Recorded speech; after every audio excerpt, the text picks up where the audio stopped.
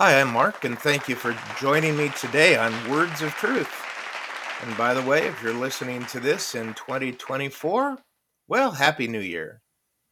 So, how many New Year's resolutions have you made this year? Or have you already broken? Maybe you haven't made any this year, but maybe you made some last year. Have you broken those? Well, if you have, you're pretty normal. Resolutions are notoriously hard to keep. In fact, by the end of the year, more than half of us won't be able to keep our resolutions. And it's not as though we don't enjoy solving problems in other contexts. I mean, just go to the game aisle in a store and you'll discover all kinds of games that make people have to, well, solve problems. Or go to your local bookstore and you'll find shelves of books that talk about solving various problems. And yet, despite our willingness to put time into solving mysteries as a form of entertainment, we don't always focus the same amount of time and energy on understanding our own lives and behavior. So, how do these broken resolutions happen? Well, let me give you some ideas that might help. First is that maybe your resolution was too vague. You see, the way you state your resolution is really a predictor of how well you'll do it. Now, the fact is that most of us wait until the last minute to come up with resolutions for the new year. Isn't that true? I know that's true for me. And maybe we do it just because we feel like we need to make some goals, regardless of how flimsy they might be. But the result is that resolutions are vague and they don't really give us clear direction at all. For example, we might say, well, I want to be healthier, or I want to pay off my debts. Well, those are pretty good intentions, but they don't have any detail attached to them. We haven't stated when or how or what we'll be doing to make those resolutions come to life. And so here's the first practical step I want you to take. If you're going to make a resolution, don't be vague. Make sure you state how you're going to accomplish that goal and then set some kind of timeline to it. I'm going to do it by next year, or I want to do it in 6 months. Be detailed in goal setting. Now, another reason for not following through on our resolutions is because, well, they lack goals. You see, a vague resolution keeps us from creating goals. And so when you set your resolution, you need to know what you're after so that you can set goals that will get you closer to your desired state. You see, without goals, you're lost and you don't know what action steps to take. There's no way to monitor or measure your progress. And so, along with a clearly stated resolution, attach a goal to it.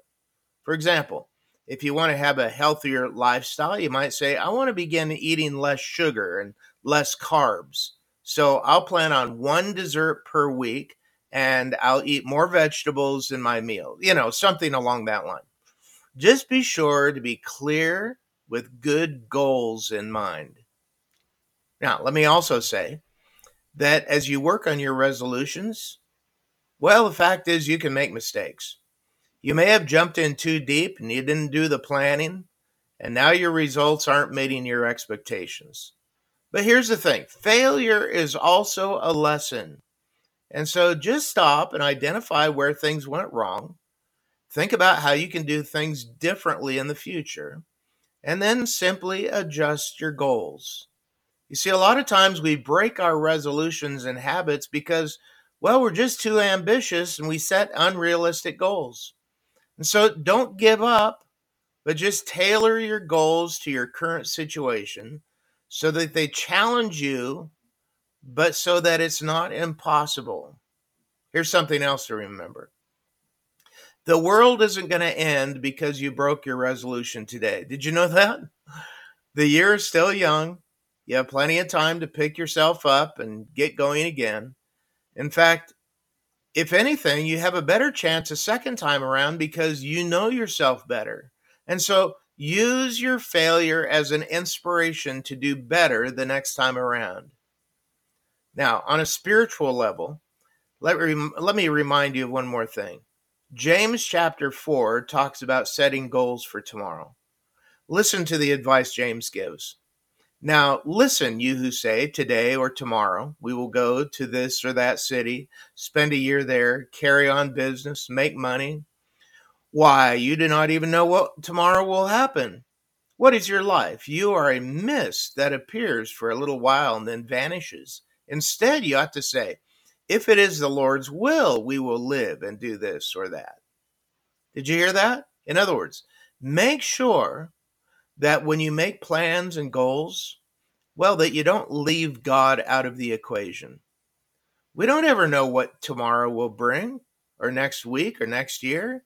And so when we make our goals, we need to be sure that we check in with God about it first. Make sure that you're walking in the will of God, doing what He wants you to do, being in step with Him. Where do you find that? Well, you find it in the Word of God. So a good resolution for the new year is start reading through your Bible every day. Pick up the Bible.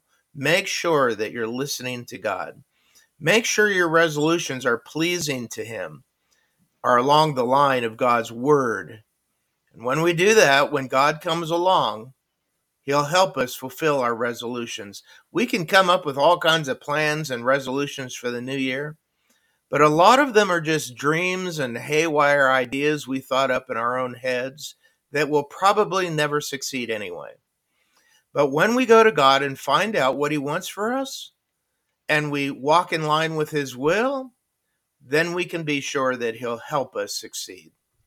So I wish you the very best in this new year. And if you think about it, leave me a note and let me know how you're doing with your resolutions. Thanks for listening. I'll see you next time.